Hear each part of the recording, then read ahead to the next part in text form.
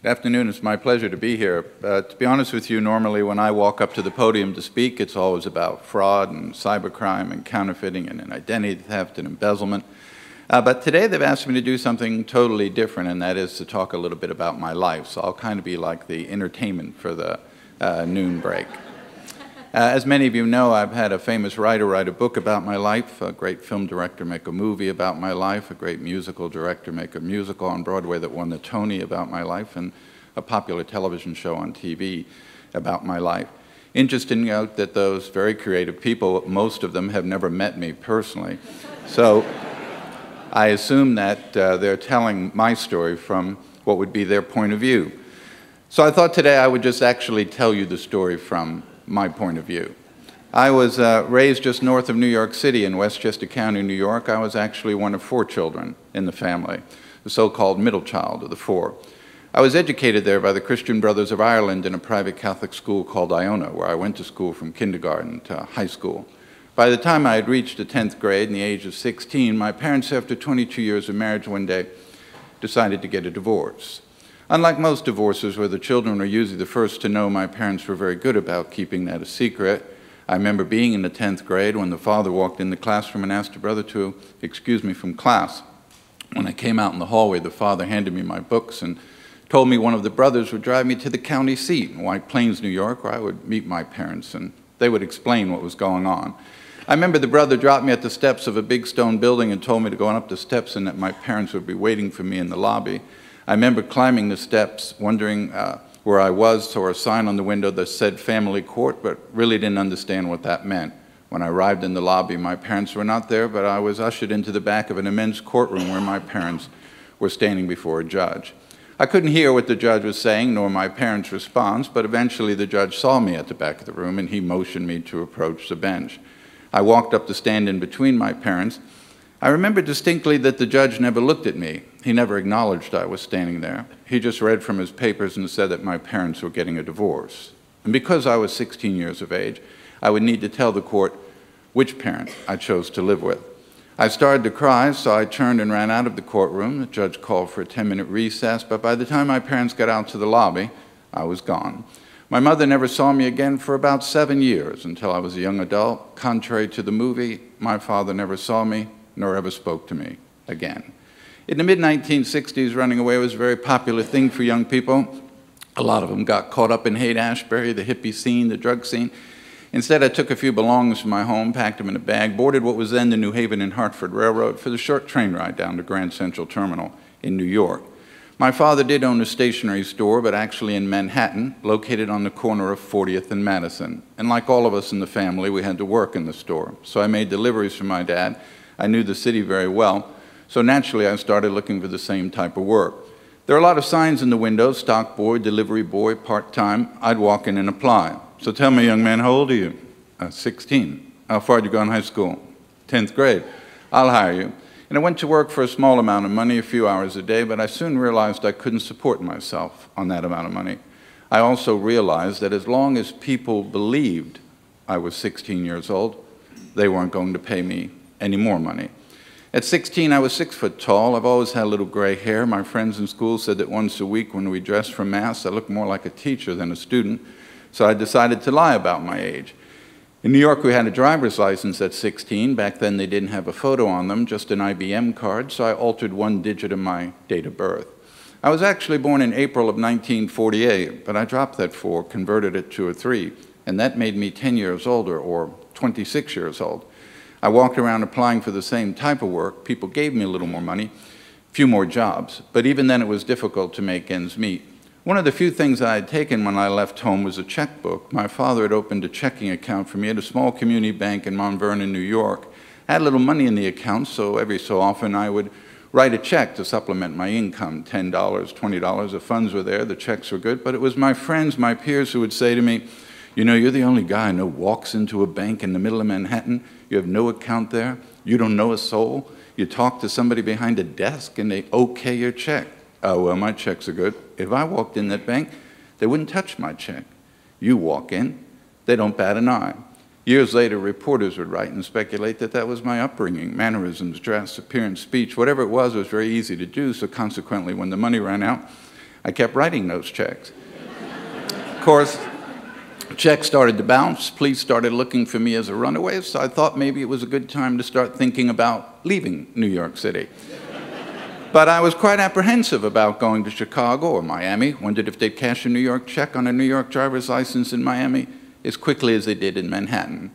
I was walking up 42nd Street one afternoon about 5 o'clock in the evening, 16 years old, pondering all of these things, when I started to approach the front door of an old hotel that used to be there called the Concord Hotel, now the Grand Hyatt.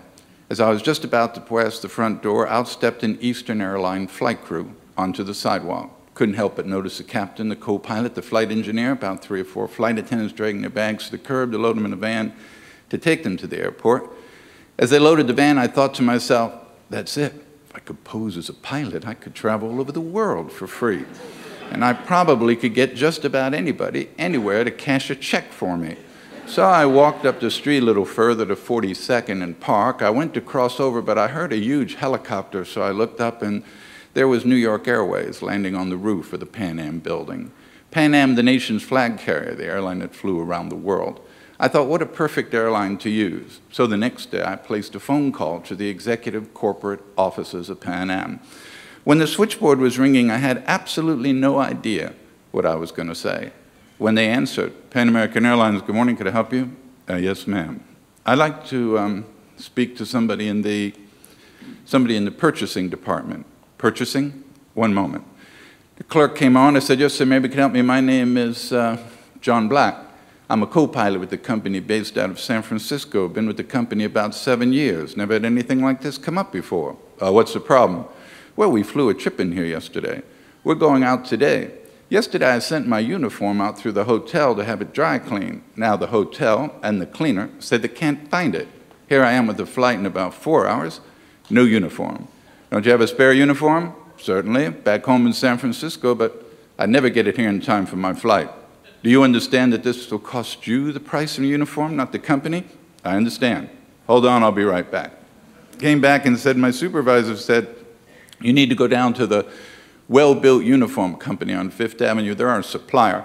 I'll call them and let them know you're on your way. Well, that's exactly what I wanted to know, so I went down to the Well-Built Uniform Company. Little fella, Mr. Rosen, fitted me out in the uniform. They were black gabardine, the 3 gold stripes on the arm, the gray hair. I certainly looked old enough to be the pilot. When it was all done, I said, how much do I owe you? Well, the uniform's $286. I said, no problem, I'll write you a check. No, we can't take any checks. Oh, well then I'll just pay you cash. Oh, no, we can't accept cash. You need to fill out this computer card.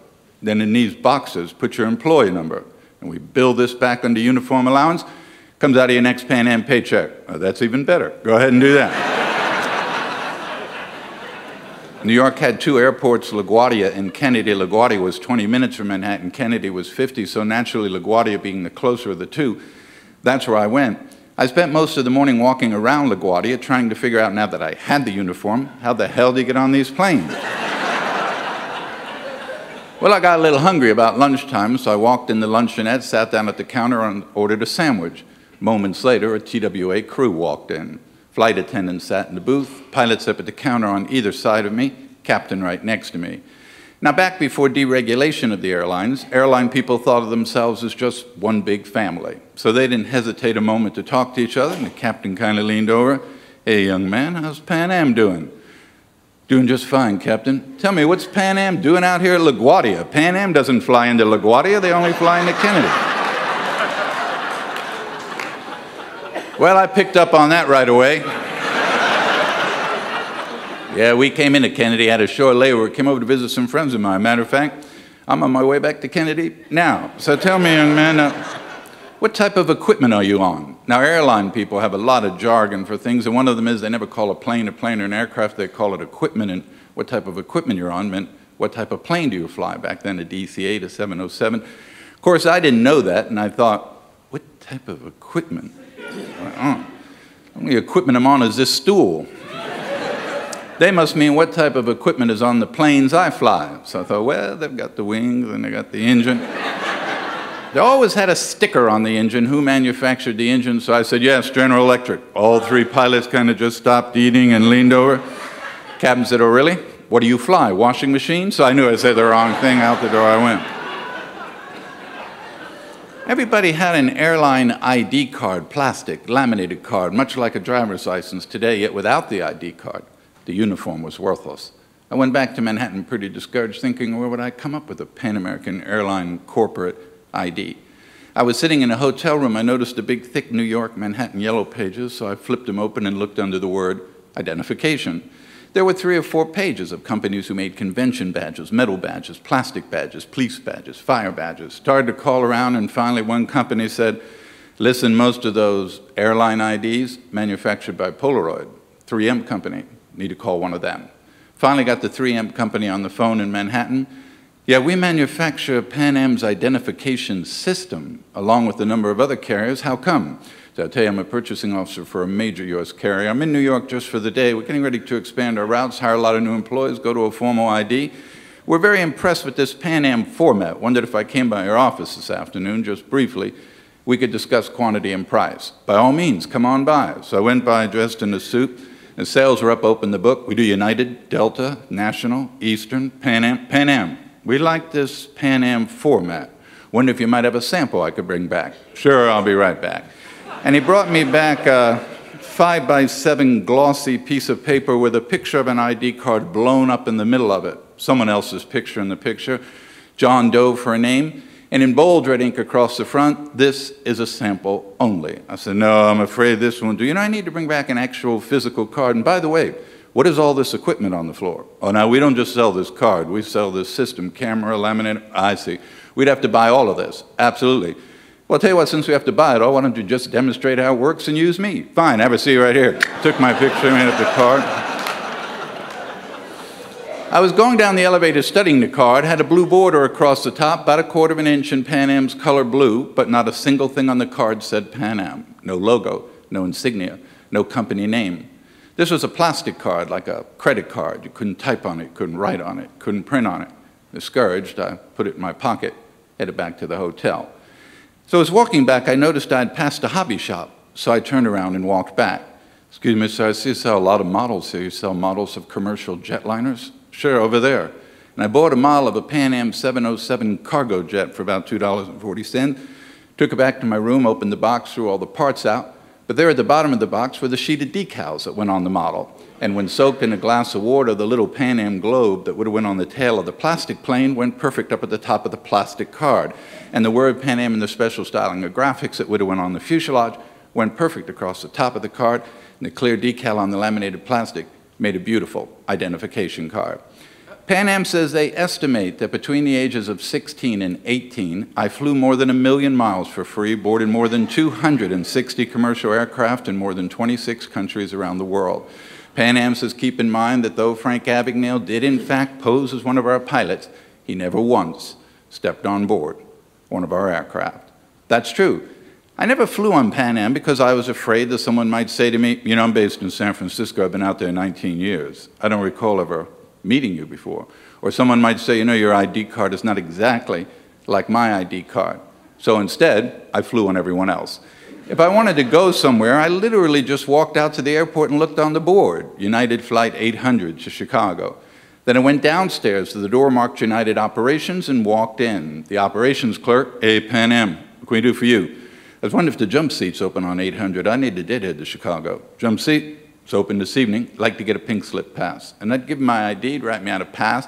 I'd walk out, hand it to the flight attendant. She'd open the door to the cockpit, and I'd step in. They had a captain, a co-pilot, a flight engineer, and a seat behind the captain called a jump seat, where pilots deadhead on company time.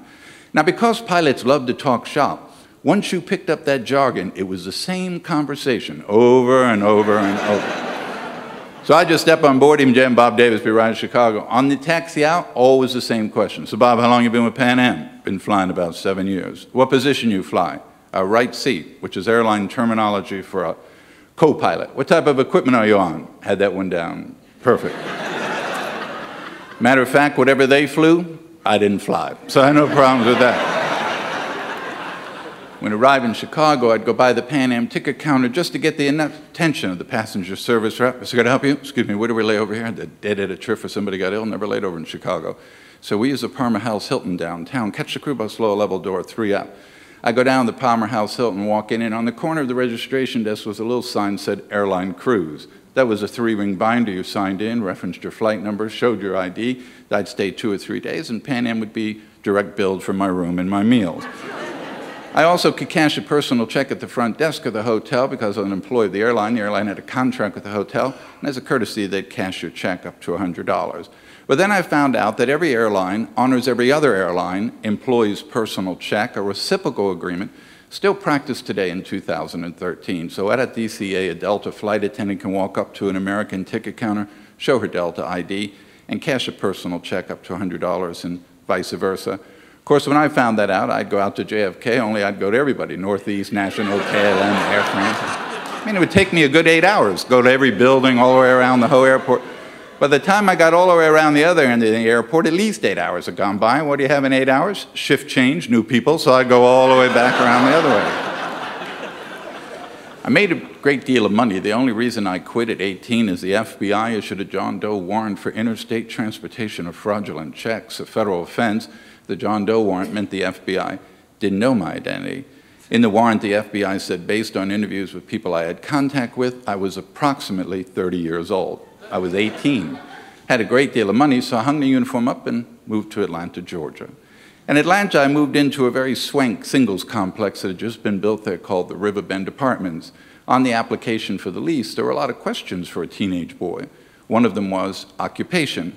I began to write down airline pilot, but the next question said employer's name, supervisor's name, telephone contact.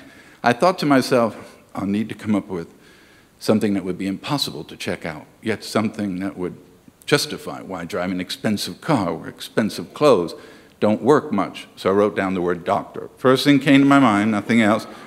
But I had a very inquisitive apartment manager. Oh, so I see you're a doctor. Yes, ma'am. What type of doctor are you? Well, I'm a medical doctor. However, I'm not practicing medicine right now. I left my practice out in Los Angeles to come to Atlanta to invest in some real estate I have. How interesting. Well, tell me, what type of medical doctor are you? And I figured being a singles complex, pediatrician would be pretty safe. So I moved in, Dr. Frank Williams, pediatrician. Everybody called me doc, always the typical questions at the pool. So doc, where'd you go to medical school? Columbia University in New York. Where'd you serve your internship? Harvard Children's Hospital out in LA. Once in a while when the guys would come by, hey Paul, hey doc, look at my leg. I don't know what I did to it, look at this. Paul, I can't examine your leg, you need to go to your doctor and have him look at that. When the girls came by, I always gave them a thorough examination, sent them away. I was young, but not stupid. I was living there about 2 or 3 months, everything was going great. One afternoon there was a knock on the door, a very distinguished gentleman, mid-50s, standing there. Yes, I could help you? You're Dr. Williams? Yes? My name's Gordon. Just moved in the apartment down below. Wanted to come up and introduce myself. New neighbor, come on in. I'm not only a new neighbor, I understand you're a pediatrician. Yes, I'm the chief resident pediatrician of the county hospital up the street. Dr. Gordon was going through a divorce. He just separated from his wife. He was very upset, very lonely. Every day on the way to the car, out to the pool, he'd stop you. And after a minute or two about the weather, he'd start speaking medical terminology. Not being able to converse with him, I in turn would cut him short, but I knew eventually he'd get suspicious. Determined not to move, every day I went to Emory University's medical library. Every day I read the daily journals from Johns Hopkins, from the Mayo Clinic. Every day I took a certain part of the journal, memorized it in detail. And every night when Dr. Gordon pulled in his parking slot, and this is without exaggeration, every night I was sitting on his doorstep. Hey doc, hear about this new theory they're using up at Mayo? What is it tonight? Aggravated, I'd follow him into his apartment. He'd go into his bedroom, I'd go into his bedroom, sit on the bed. Be in the kitchen, I'd follow him back and forth. Be in the bathroom, I'd talk through the door. Pretty soon he'd come home, hey doc, I don't have time to talk to you right now, I gotta go. Guy started to avoid me, which is exactly what I wanted. One afternoon I received a phone call from the hospital administrator, who was not a physician, but the administrator of the hospital. Dr. Gordon suggested I give you a call, said you'd be more than happy to help us out. What's the problem? On the midnight day shift, I have a resident supervisor, a number of interns, nurses on his shift, just been notified of a death in his family. He's returning to the West Coast tomorrow for about 10 days. Georgia law requires a house doctor on duty to be a full practitioner or a specialist. Dr. Gordon said you had a great deal of free time. You'd be more than happy to cover the shift in an administrative capacity. There's no way I could do that. Why not? I'm not licensed to practice medicine in the state of Georgia, just the state of California where I have my residency, all the red tape for 10 days. No red tape, we bring it before the Medical Review Board tomorrow morning. They'll issue a temporary certificate, and you can start tomorrow night. Now, being one who hates to pass up a challenge, I couldn't help but give it a shot. So I went down to the hospital. During my entire stay there, no one ever doubted for a second I was not a doctor. When the doctor returned, I was relieved and left the hospital. I did pass the bar in the state of Louisiana, not in 2 weeks as the movie implies, but in 2 months by taking the prep course that any law student would take to prepare themselves for the bar. At the time, Louisiana did not require a law degree to take the bar. I passed the bar. I went to work for Attorney General P.F. Grimion in the Civil Division of his state court, where I spent about a year, no one the wiser, on my own. I resigned and left. You know, like any criminal, sooner or later you get caught, and I was no exception to that rule. I was arrested actually just once in my life by the French police at the age of 21 in a small town in southern France. The French police arresting me actually on an Interpol warrant issued by the Swedish police, who were looking for me for forgery and believed that I was living in southern France. When taken into custody by the French police, they soon realized I had forged checks all over France, so they refused to honor the extradition and the warrant. They later convicted me of forgery and sent me to French prison. I served my time in a place called the Maison d'Arrêt, the House of Arrest, in a small town in southern France called Perpignan. Steven Spielberg told Barbara Walters it was extremely important for me to go back to that prison, to the exact cell he was in, and reconstruct it according to the logbooks during his stay there. He said that consisted of a blanket on the floor, a hole in the floor to go to the bathroom, no plumbing, no electricity. He said that I entered the prison at 198 pounds, left the prison according to the logbooks at 109 pounds. When my sentence was over in France, I was extradited to Sweden, where I was convicted of forgery and sent to a Swedish penitentiary in Malmö, Sweden.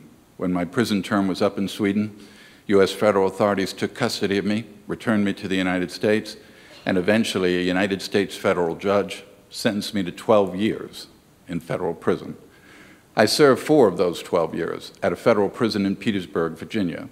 When I was 26 years old, the U.S. government offered to take me out of prison on the condition, as part of my parole, I work with an agency of the federal government for the remainder of my sentence or until my parole had been satisfactorily completed. I agreed. In February of this year, I celebrated 37 years working with the FBI, which I do today. I make my home in Charleston, South Carolina. Thank you. I live in Charleston with my wife, my one and only wife, for 36 years, and my 3 sons. My youngest boy graduated from the University of Beijing in China, went on to get his master's degree at the University of Beijing. He reads, writes, and speaks Chinese fluently. He works for an American company in Beijing. He's 29 years old. My middle son graduated from University of Nevada in Las Vegas. His degree was in business. My wife owns a company in South Carolina. He manages that business and property for her. And my oldest son, who's 33 now, graduated from University of Kansas. He went on to Loyola School of Law in Chicago, got his law degree, passed the bar there, went on to make his dad very, very proud. He's an FBI agent in the Baltimore field office in Baltimore. As many of you know, I had very little to do with the movie. I received no money from movies, Broadway musical, the television show White Collar. All of those things bring me no residuals because of my original agreement with the government some 37 years ago. I am very blessed that I've had some incredible people bring my story to the screen and to Broadway and tell my story in their own way. So my family and I feel very blessed by that. But needless to say, I get a lot of emails every day. They come from all over the world. They come from people as young as 8 years old to people as old as 80. They're probably seeing maybe the movie for the first time on television. Some of the emails, people write and say, you know, you were brilliant. You were an absolute genius. I was neither. I was just a child. Had I been brilliant, had I been a genius, I don't know that I would have found it necessary to break the law in order to just simply survive.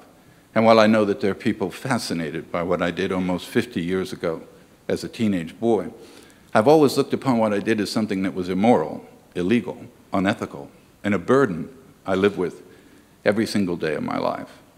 There are many who write and say, well, you know, you were certainly gifted. That I was. I was one of those few children who got to grow up in the world with a daddy. The world is full of fathers. But there are very few men worthy of being called daddy. by their child. I had a daddy, loved his children more than he loved life itself. My father had 3 boys and a daughter. He was 6'3". Every night at bedtime, he'd walk into your room. He'd drop down on one knee, kiss you on the cheek, hold the cover up. He'd put his lip up on your earlobe and he'd whisper in your ear, "I love you. I love you very much." He never missed a night. As I grew older, I sometimes fell asleep before he got home. But I always woke up the next morning, knew he had been by my bedside. Years later, my older brother joined me in my room. He was 6'4" in the Marine Corps, but when he came home on leave, my father would walk around to his bed, hug him, kiss him, whisper in his ear he loved him. When I was 16 years old, I was just a child. All 16-year-olds are just children. As much as we'd like them to be adults, they're just children. And like all children, they need their mother and they need their father. All children need their mother and their father. All children are entitled to their mother and their father. And though it is not popular to say so, divorce is a very devastating thing for a child to deal with and then have to deal with the rest of their natural life. For me, a complete stranger said I had to choose one parent over the other. There was no choice, so I ran. How could I tell you my life was glamorous? I cried myself to sleep till I was 19 years old. I spent every birthday, Christmas, Mother's Day, Father's Day in a hotel room somewhere in the world by myself. When I was sick, I took care of myself. The only people that associated with me were the people who believed me to be their peer, 10 years older than I actually was. I never got to go to a senior prom, high school football game, or even share a relationship with someone my own age. I always knew I'd get caught. Only a fool would think otherwise. The law sometimes sleeps, but the law never dies. I was caught. I went to some very bad places. My boys have grown up asking their mother, "Why is it that Dad gets up in the middle of the night and goes down the TV room?" Because he doesn't turn the TV on. He just sits there all night. Because there are things you can't forget, things you're not meant to forget. While I was sitting in that pitch-black cell in France, my father, 57, was climbing the subway stairs in New York as he did every day, only on this particular day, he tripped. He was in great physical shape. He just slipped.